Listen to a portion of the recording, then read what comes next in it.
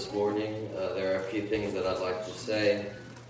First of all, thank everybody who was there, who was with us Friday night to help out with the lock-in. All of our adults who were there, we thank you very much. We all know that the lock-in was open for kids and adults, and while all of us came to the fall festival for fun and for fellowship, which we all had that, there were a lot of people who helped out Friday night. And I just want to thank all of you who were there for how you helped out. Brother Larry, thank you very much for providing the hay for the hayride. Brother Ray and Sister Rebecca stayed very, very, very late with us to help out with the kids who were staying overnight for the lock-in. So if we could take a moment to appreciate them as well. But all of you who were there, you were a great blessing. You really, really helped us out, and we're grateful for you. If I can just say this before we actually go into the book of Galatians, because I feel like it needs to be said. In my place, how do I put this? I know that convenience is a very good thing, and sometimes you have to do certain things because nobody else is doing it there in the moment. But convenience shouldn't dictate the will of God for our lives. We shouldn't do certain things just because nobody else is, at least forever. And every time I get behind these drums, I appreciate the compliments or all that, but that's not my place in the body of Christ. I get convicted every time I get behind these things, so I'm just going to not be the substitute drummer anymore. I can't do it, spiritually speaking, and it's just not happening going forward. I understand that many of us, and it's a good mentality to have, well, God will send us a drummer, and He will.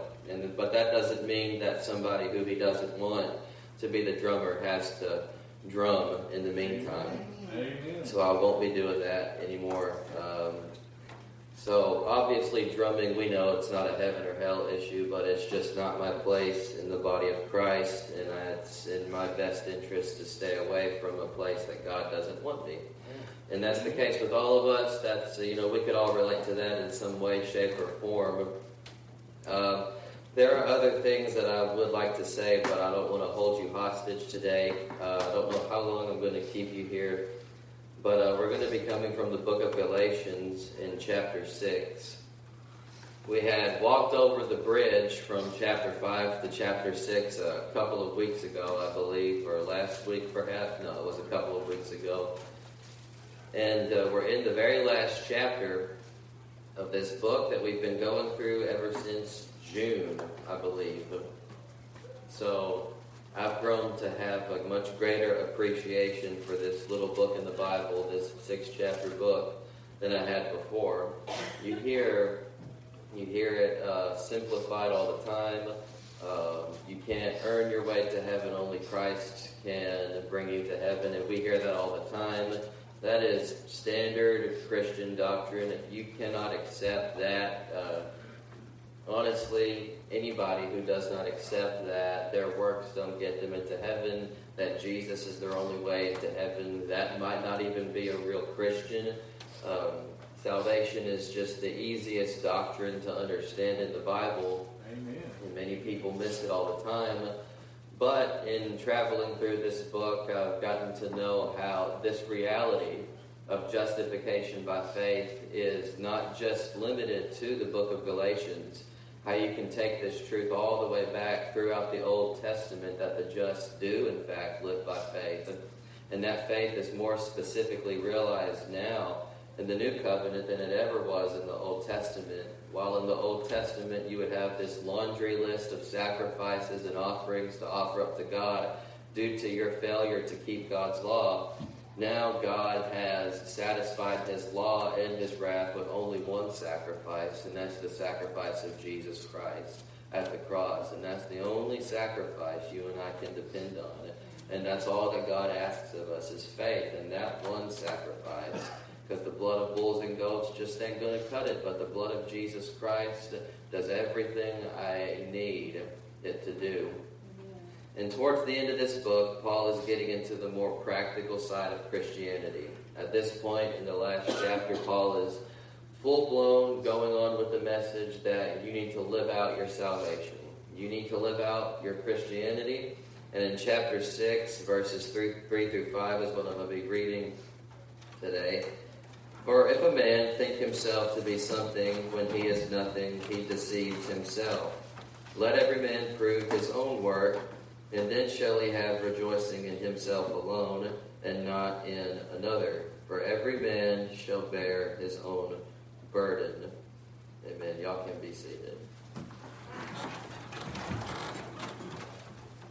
There's a danger to giving your heart and life to Jesus Christ than absolutely nothing else with your life. When you got saved, you got saved. And there's no doubt about that. However, Paul is challenging every Christian with the end, actually, and it's a common thing that you see in most of his epistles, that this great salvation that we have in Christ has got to be actually lived out. There's fruit for this salvation. There's evidence for this salvation. Not a single one of us in the church are God himself. So all we have to know, based off of all we have to know whether or not somebody is a Christian, whether they are not a Christian, is how they live their life. You read in the Old Testament the story of Israel's first king, King Saul, a man who would show up to the sacrifice and worship the Lord with all of God's people, and then he would just continually rebel and disobey God, and it would tragically result in him being in a battle that he could not win, and therefore accepting his defeat, unfortunately took his own life with his own sword.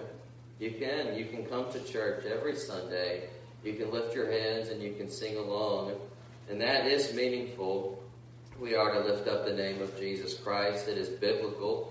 It is the ideal Christian thing to do. There's nothing wrong with the lifting of hands. There's nothing wrong with singing the songs, but these are things that atheists can do.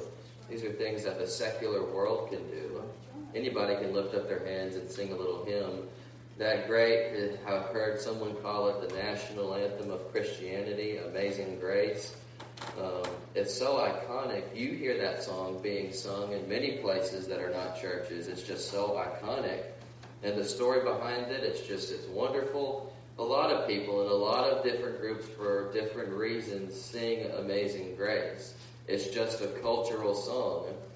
The difference between the world and the church is that the true Christian understands Amazing Grace better than anybody else. We know what that song is talking about personally because we've lived through that amazing grace, and we're still walking in that amazing grace today. We know what John Newton said when he sang Amazing Grace for the first time, because we have walked in that exact same grace that he walked in. We know Amazing Grace, but anybody can come to church, anybody can do the religious stuff, anybody can do stuff, anybody can take part in communion, anybody can go up to a baptistry or a trough like we have and be water baptized. Anybody can read the Bible. A lot of theological classes, and it's not just, I don't know how exactly you would describe it, but a lot of theological classes and secular colleges and universities are not too Christ-minded, but they're looked at through more of a secular view. The study of theology today is seen more through the lens of here's what they believe, here's what all these religions believe, and not really much here's what you need to believe, or you won't be in right relationship with God. People have such a secular view of church things today. People have a very secular view of the song Amazing Grace, and it's not that they want to pervert the song, it's just that these things are seen today as more of staples of society, cultural big things. It's not really something that you're asked to totally understand. You're not asked to worship God anymore in this world. You're asked to sing this song, and if you don't know this song, where have you been? It's one of the most famous songs ever written. The But there is a deeper purpose to your walk with God than that. There's a deeper purpose than head knowledge, than to know that John Newton, a former slave owner, got saved one day and would write the song Amazing Grace, and that God would deliver him from that practice. There's more to it than that. John Newton's testimony is fantastic. Nobody disagrees with that. Everybody knows that John Newton's testimony is a true testimony of the grace of God and where God can deliver you from. But there's more to my life than looking at another man's testimony and thinking that his testimony is good enough for my Christianity. There's more to my life than appreciating the testimony of the Apostle Paul, a man who straight up killed Christians before he became one. There's more to it, because my appreciation for their lives are not going to grant me access into heaven. It's never going to happen. But nobody really knows. I can't really look at Cindy or Sister Sue. I can't look into their spirit. I can't look at their soul and figure out if they're truly a Christian or not. I can't look at Brother John Ford or my dad and just look at them, look at their souls, whatever a soul even looks like, and say, oh yeah, they're definitely Christians. Only God can do that. And it is true that you can't judge anybody based off of whatever. You can't condemn somebody to hell. You can't do that. You can't make that kind of judgment against somebody because you don't have the authority to condemn somebody to hell. Only God does. However, that doesn't change the fact that we have evidence to lean on to tell whether or not somebody is a true Christian or not. The world will probably call it judgmental, they'll call it hateful, but the fact of the matter is, if you are a Christian, you just might actually act like a Christian. I mean, if you're a fish, you just might actually swim. If you're a bird, you might just actually fly one day. If you're a Christian, you just might live like a Christian, because this is all evidence of who you are in Christ. Paul would say in these 3 verses that we read, for if a man, let's stop right there in verse 3. For if a man, that word man, we all know that that's a general term, that it means men and women, it means all of humanity, any man. Paul's not just talking to one gender, he's talking to both. He's talking to everybody. For if any human being, if any person, for if a man, Paul writing to the Galatians, this term specifically is directed toward the church. Paul isn't talking to everybody who lives in Galatia, wherever that would have been. Paul isn't talking to just everybody in the Roman Empire. Paul is talking specifically to a group of Christians in this. So his audience is straight to the church. This isn't some evangelistic cry to get saved. He's talking to people who, despite their shortcomings, as we've seen in this book, are still saved, whoever they might be. Paul is writing specifically to the church.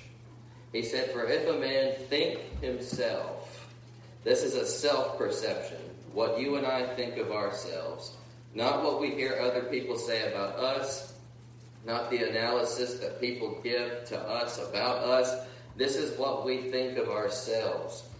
For if a man think himself to be something, when he is nothing.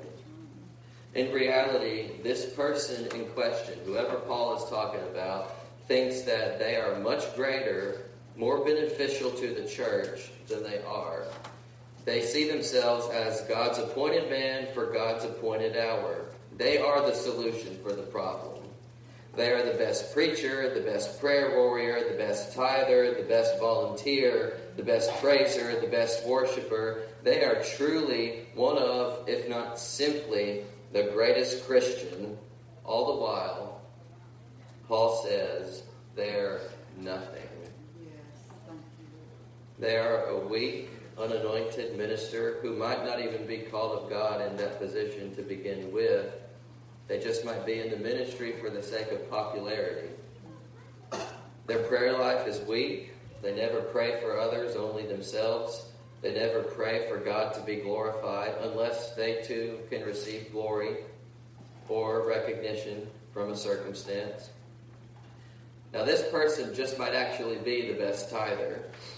But as has been the case with the ministry and prayer, they don't tithe just to support the local church to the glory of God. This kind of person that Paul talks about tithes so others can know. So everyone else can know that they tithe. They just might tithe better than anyone else for the sake of their own recognition. So others can know who's just the best. Maybe they could try to influence the leadership on what to preach should they find a point of disagreement. They never volunteer, not because of inconvenient job hours, but because they are simply too sanctified to indulge in the more practical helping in the church. And since they are the star of their story and the core of their world, their praise is absolutely weak. They don't understand why God is worthy, and they're not praising God for God. They have truly convinced themselves to be something when in reality they are absolutely nothing. That's what Paul says. These are very harsh words. And listen, Paul is obviously not writing this just to offend the Galatians. You can tell early on in this book that Paul is deeply concerned for people that he personally introduced the gospel to. Paul is concerned, and he wants them to get the point. He's not writing this just to sound all big and bad. He doesn't want to just offend everybody because the gospel offends, so can I. Too many people think like that. The gospel will naturally offend on its own, therefore just let me be offensive for a minute. That's not what a Christian does. Paul is deeply concerned about the state of their souls, and he uses this strong language to get their attention. You've convinced yourself that you're all of that. You're none of that in reality. All of this is rooted back in the cause. The whole problem with the Galatians is that they're depending on something that isn't Christ and Him crucified for their Christian living. They're depending on the works. They're depending on the law. They're depending on everything that they can grab a hold of that is not the true grace of God found in Christ. And the fruit, the evidence of that is that they are being very weak Christians. Paul would entertain the possibility that some of them have straight up fallen from grace, that some of them have lost their salvation. They're so deep into this false doctrine that not only is there fruit of the flesh to show for it, but some of you have just gone straight out of God's lens of grace. You've left that grace in Christ because you've totally trusted in the law for something that only Christ can give you. You betrayed the grace of God, and there's more than enough evidence to show for it, making yourself out to be something when you are nothing. So what do we think about that? Well, first of all, the cross humbles the proud. The cross of Jesus Christ humbles the proud. Because the cross, specifically Jesus on the cross, tells me that there is absolutely nothing that I could have ever done to earn my way into heaven. There was absolutely nothing that I could have ever done to become a better Christian. The cross of Jesus Christ looks at the one who looks at it and puts you and I both in such a helpless situation, such a weak situation. And to better word that, it doesn't even put us in a weak situation, but rather the cross exposes just how weak and defenseless against hell itself we are. We need somebody defending us from this world, from the lusts of our own flesh, from the devil himself. And the only one who can do that is God himself.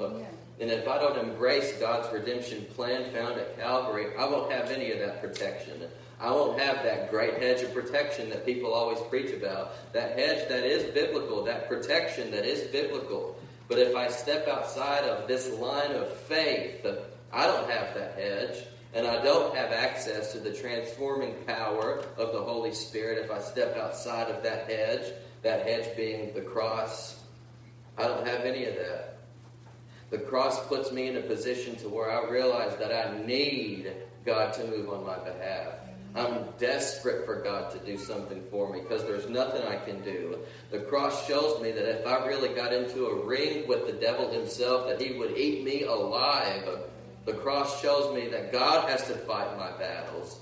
The cross shows me that God has to take down my enemies. The cross shows me that the Lord himself is my only solution to get through this life alive, spiritually speaking. The cross shows me that Jesus did because I can't. The cross humbles the proud. This kind of person Paul speaks of has become so egotistical that they have indeed deceived themselves. They've become so proud of who they are, what they have, that they have convinced themselves that they are something that really only the Lord can be through you and in you. They have made themselves out to be so consecrated unto the Lord and beneficial to the body of Christ, whereas their pride has actually made them into somebody who is totally, yet perfectly religious and useless. This is like if a diver went into a swimming pool and thinking that they could breathe underwater for all night, they grab the tarp or the covering and they just, from the pool, drag the tarp from one end to the other, sealing themselves in the pool, thinking that they can somehow survive all night, breathe underwater all night. And wouldn't you have guessed, this exact person does not have the ability to breathe underwater all night, and they drown and die in that pool, making themselves out to be something that they're not, making themselves out to be something when they are nothing. I can climb a mountain. Maybe you can physically, but when it's talking about the mountain of, let's say, my own sin, I cannot climb that mountain. The Bible teaches that I'm under the dominion of my sin without Christ. Sin runs my life without Jesus Christ. Sin rules me like a king rules his peasants. Sin is in charge, and I have no hope of climbing that mountain if God doesn't step in to do something for me. But many deceive themselves. Many think that they could really breathe underwater all night without dying. Many people really think that they can get through this life and God is just going to have to be satisfied with the few good things that they actually did and make it into eternity. It's not going to happen. It's not going to happen. You and I need an intercessor between us and the Father.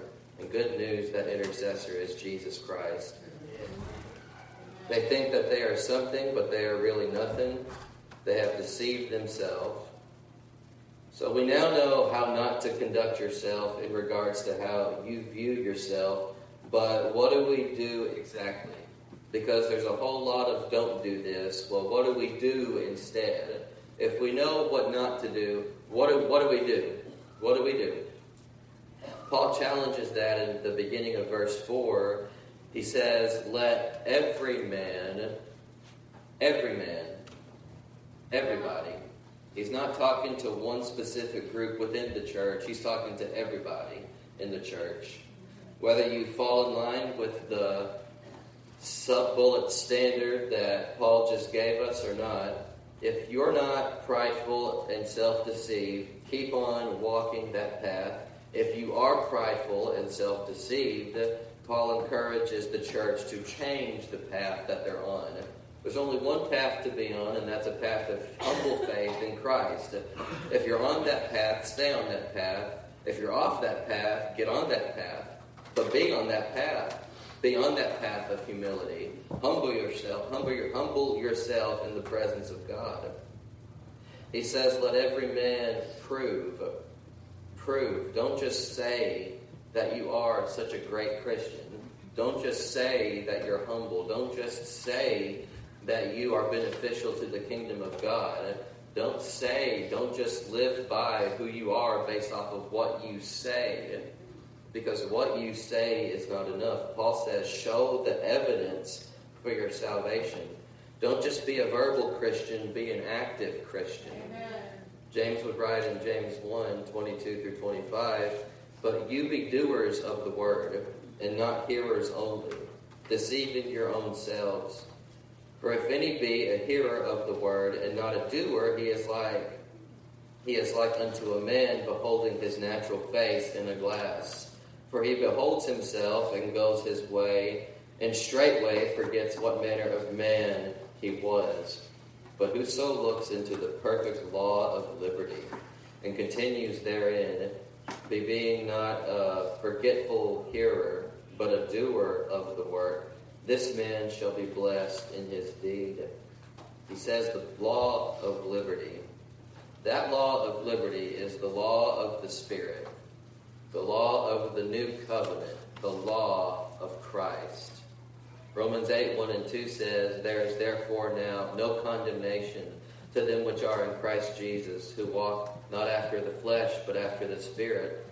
For the law of the Spirit of life in Christ Jesus has made me free from the law of sin and death." The law of sin and death refers to the law of the Old Covenant. The law that Paul would say himself was added because of transgressions. The law was never added to save anybody, but the law was added to highlight how mankind had fallen so short of God's glory. The law was put there to expose that man was practicing idolatry, that man was adulterous, that man was murdering, and not just what they were doing, but the fact that these things are sinful in the eyes of God. The law was put there to expose everybody. The law was put to expose John Washington for the sinner that he is outside of the grace of God. The law was put there for transgressions, and the penalty of this law, should you abide by it, is death. The law demanded death, not just any death, not just the death penalty that we have here in this country, but an eternal death. If you die in the sin that the law exposes, your penalty is eternal death, paying an eternal wage that you'll never be able to pay off. But the law of the Spirit of life, that's the new covenant law, the law of Christ. The law of the Spirit of life is put here because of all that we have access to. Jesus came down to this earth. He satisfied the righteous demands of the law. Everything that the law of God ever asks you and I to do, Jesus satisfied all of those righteous demands. Jesus is the perfect man. He lived that perfect life. He never stumbled at one point. He was even tempted beyond measure and never succumbed to any of that temptation. Jesus Christ is the perfect man. He is the perfect man. He satisfied the righteous demands of the law. And then at the end of his life, he was led up to Golgotha's hill, to the cross of Calvary, to satisfy the wrath of God that waits for all of those who die in the sin that the law exposes. He died satisfying that wrath. All the wrath came down on him, as Isaiah would prophesy, so that we would never have to experience that judgment. He was our substitute. Yes. So that in his place we could be clothed with his righteousness, so that we could be made holy just as our Father in heaven is holy. That's what Jesus said. In and of ourselves, just depending on the law, these things are impossible, but in Christ all things are possible. All things are possible. That doesn't mean that all things are condoned. It means that all things are possible. Paul writes, "I can do all things through Christ who strengthens me," from a prison cell. If that verse really turns you into a superhero, don't you think that Paul would have used that false idea of super strength to break out of prison? Yeah. But no, he was content, because God is just as able to work on a man in jail as he is in church. God is capable to give you a contentment in Christ anywhere. You can walk in that victory anywhere. Paul was put in jail because he offended some people for preaching the gospel. The world that you and I live in, needless to say, does not know the peace of God that we know. They don't have the contentment in Christ that we know. But a child of God has access to all of that peace, all of that provision. The law of the Spirit of life, the law of liberty, and continuing in that law and that law alone, that law that teaches us to depend on Jesus, to depend on what he's done for us. Jesus dies, the Holy Spirit comes and lives in our lives, and now you and I can successfully live out this Christian life. I don't have to just say that I'm a Christian. I can actually be a Christian. All of these good works can be fulfilled without even me having to agonizingly try so hard to do them, simply because the Holy Spirit is actually changing who I am. The Holy Spirit is renewing my mind. Whereas before I would want to chase after the things of the world, now I want to chase after the things of God, because there is a great change in me. There's a great change in all of us who have accepted Christ. And the law of the Spirit of life in Christ Jesus says that it is possible to do everything that you need to do to live a godly life. None of it earns you brownie points, but you can live that victorious life. You can have victory over that sin that once reigned over you like a cruel king. You can have victory over that because Christ has conquered that victory. And you can be more than a conqueror. I can prove the work, but not just any work. Paul says in verse 4 to prove his own work. To prove his work. The individual Christian. Each and every single one of us. And that challenges the believer to live up to the call of God. It challenges each of us to actually live out our salvation. It challenges each of us because it says, for one thing, that we're not able to live somebody else's Christianity. They're not able to live our Christianity. But we have to prove our work.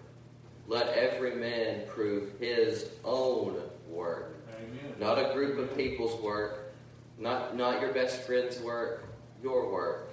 Your lifestyle. Your Christianity. The life that God has given you, you prove that work for yourself. You do that. And in the new covenant, I can, so ideally, I will.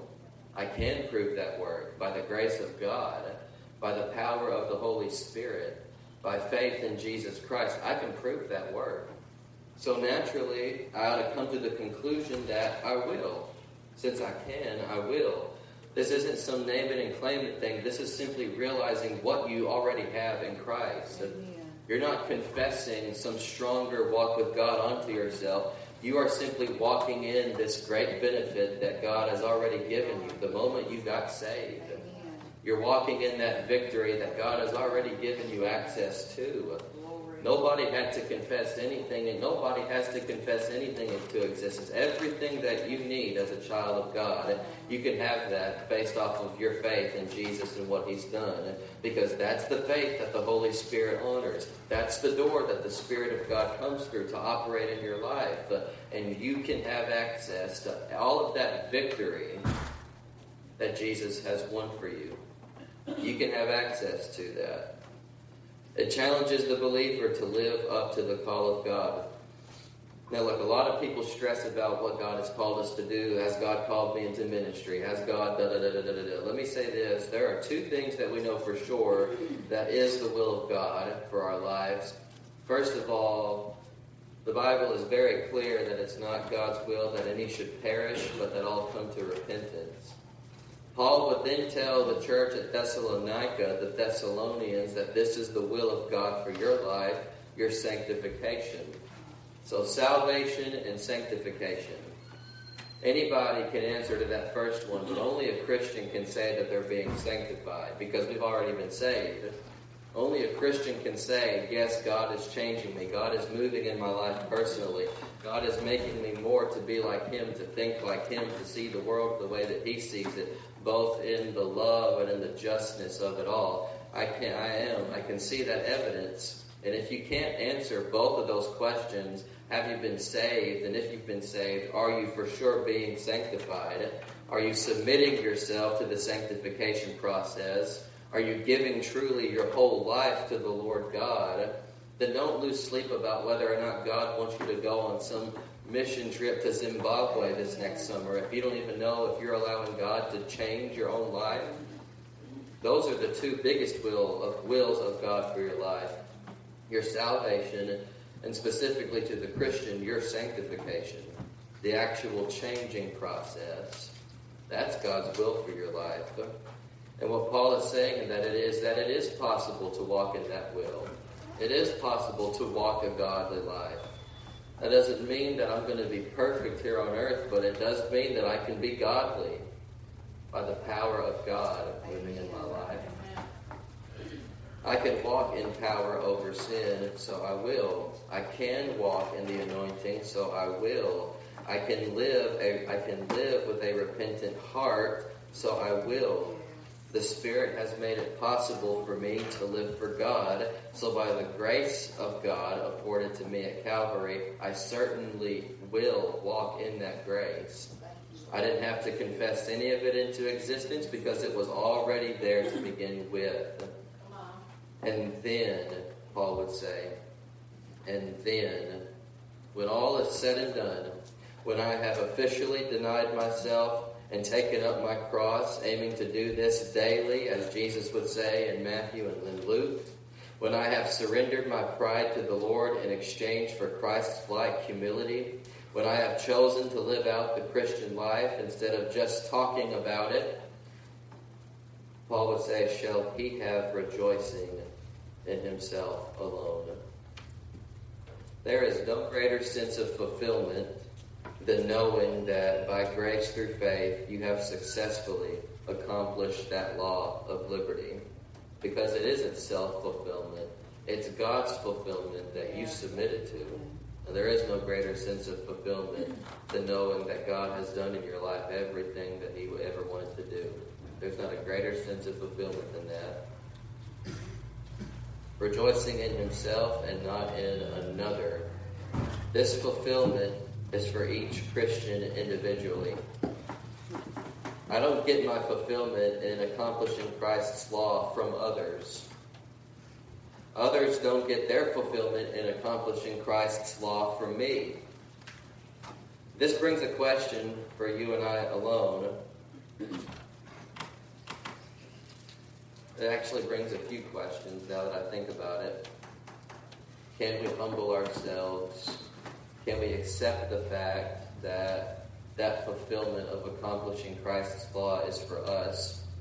Can we accept the fact that I cannot accomplish this law in and of myself, but that I have to be totally dependent, just as an infant child is dependent on their parent or whoever is bringing them up to do everything that they need for them?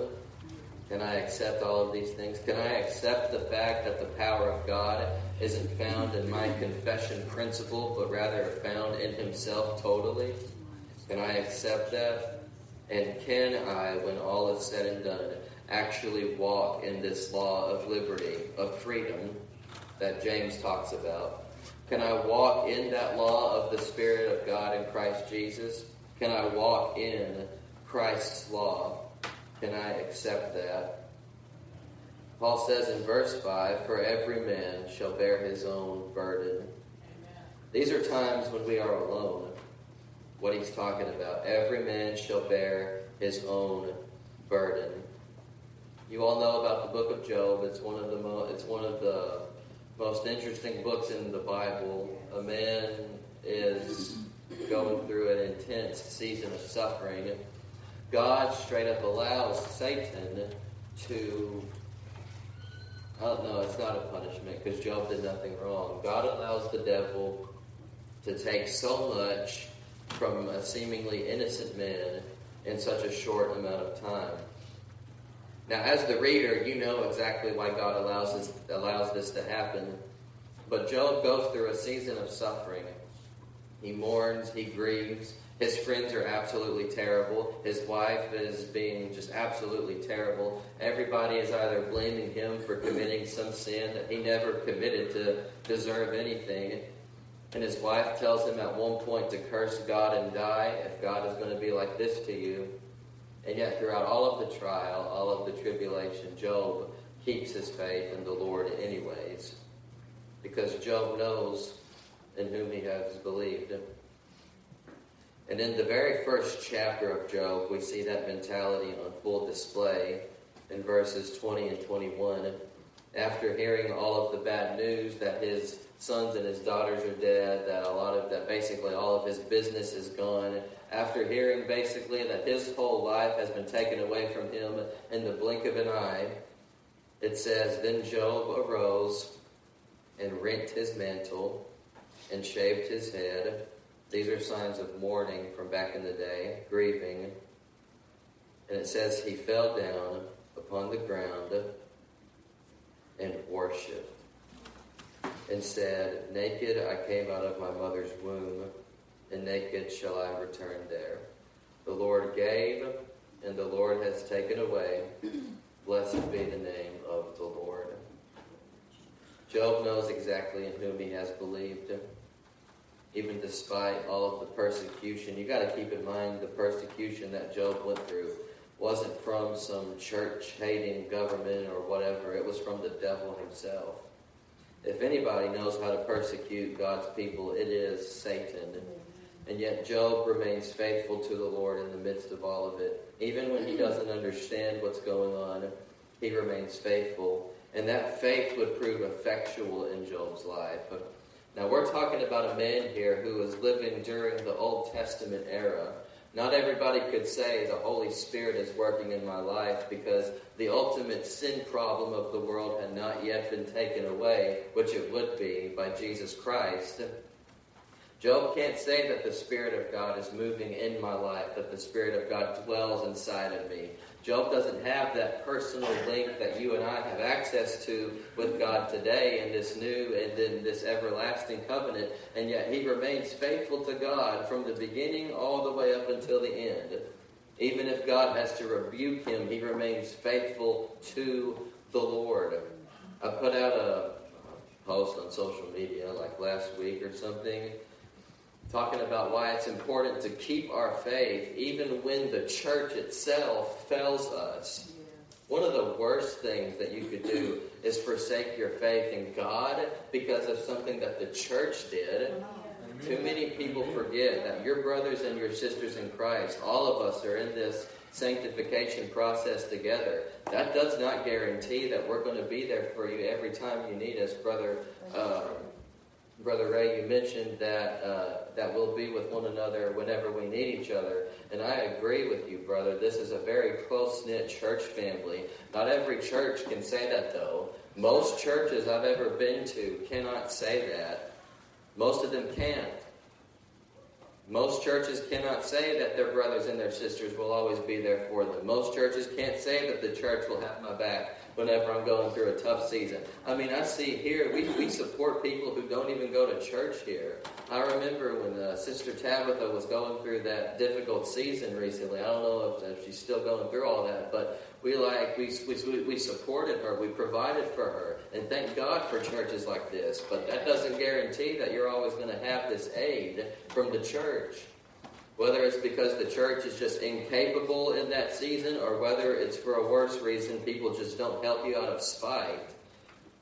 Whenever you go through a difficult time and you have only two options, to trust in the Lord or not to trust in the Lord, and you have to make that decision right there in that season. Do I trust God today? Do I depend on Him today? Whenever you do go through a season of suffering, do you keep trusting in God? Do you continue submitting to that sanctification process, even whenever you're going through a trial?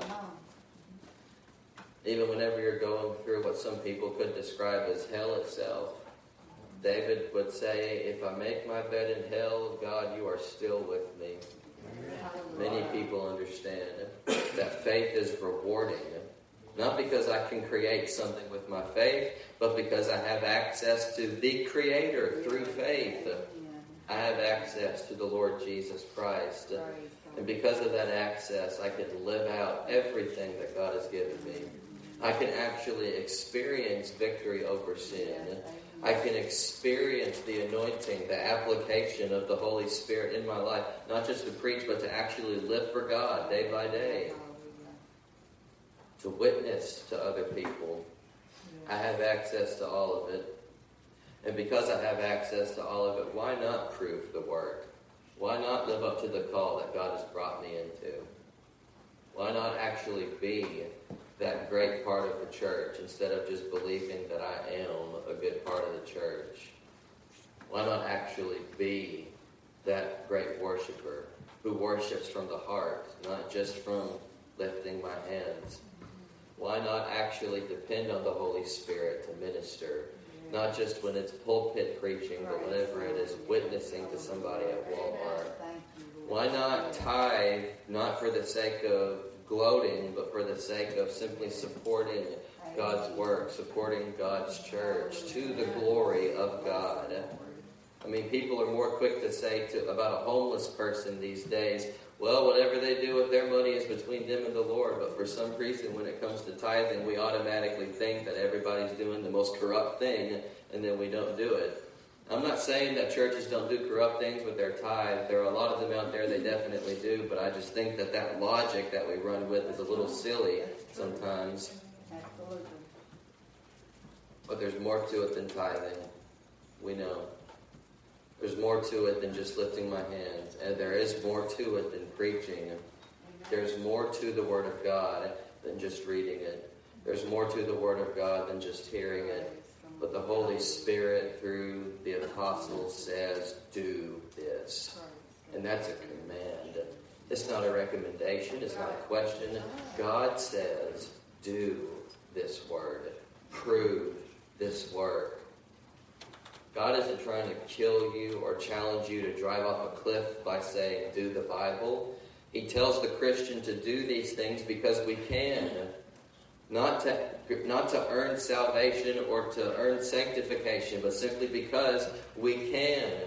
Because He's given us the ability. He's given us everything that we need to get through this life victoriously.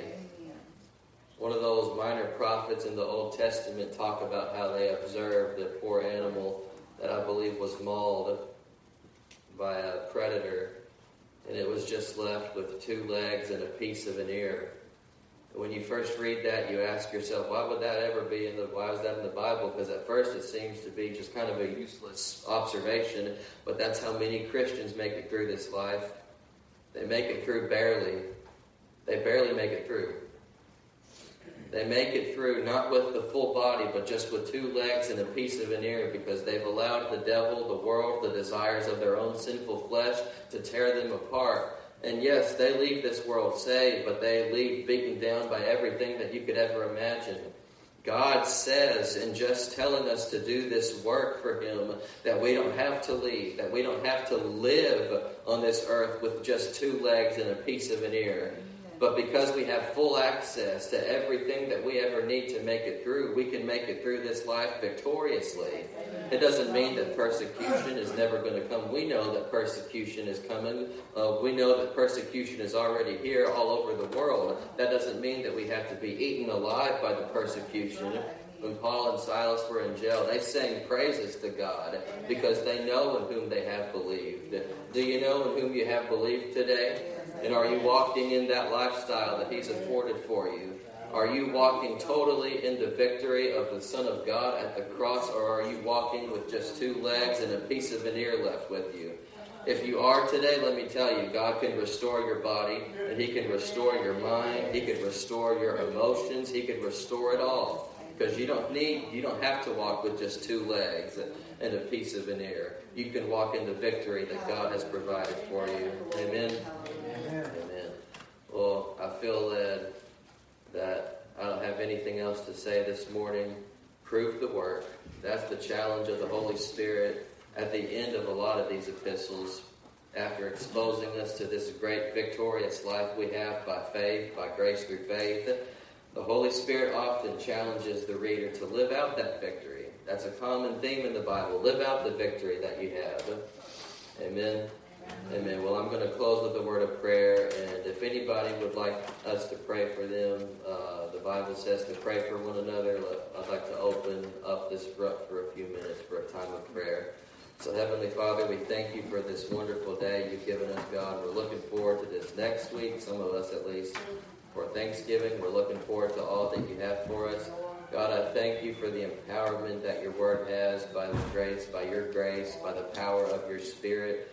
That power, that ability, that grace, that mercy that we have unlimited access to. And Lord, we thank You, Lord, that You are a faithful God.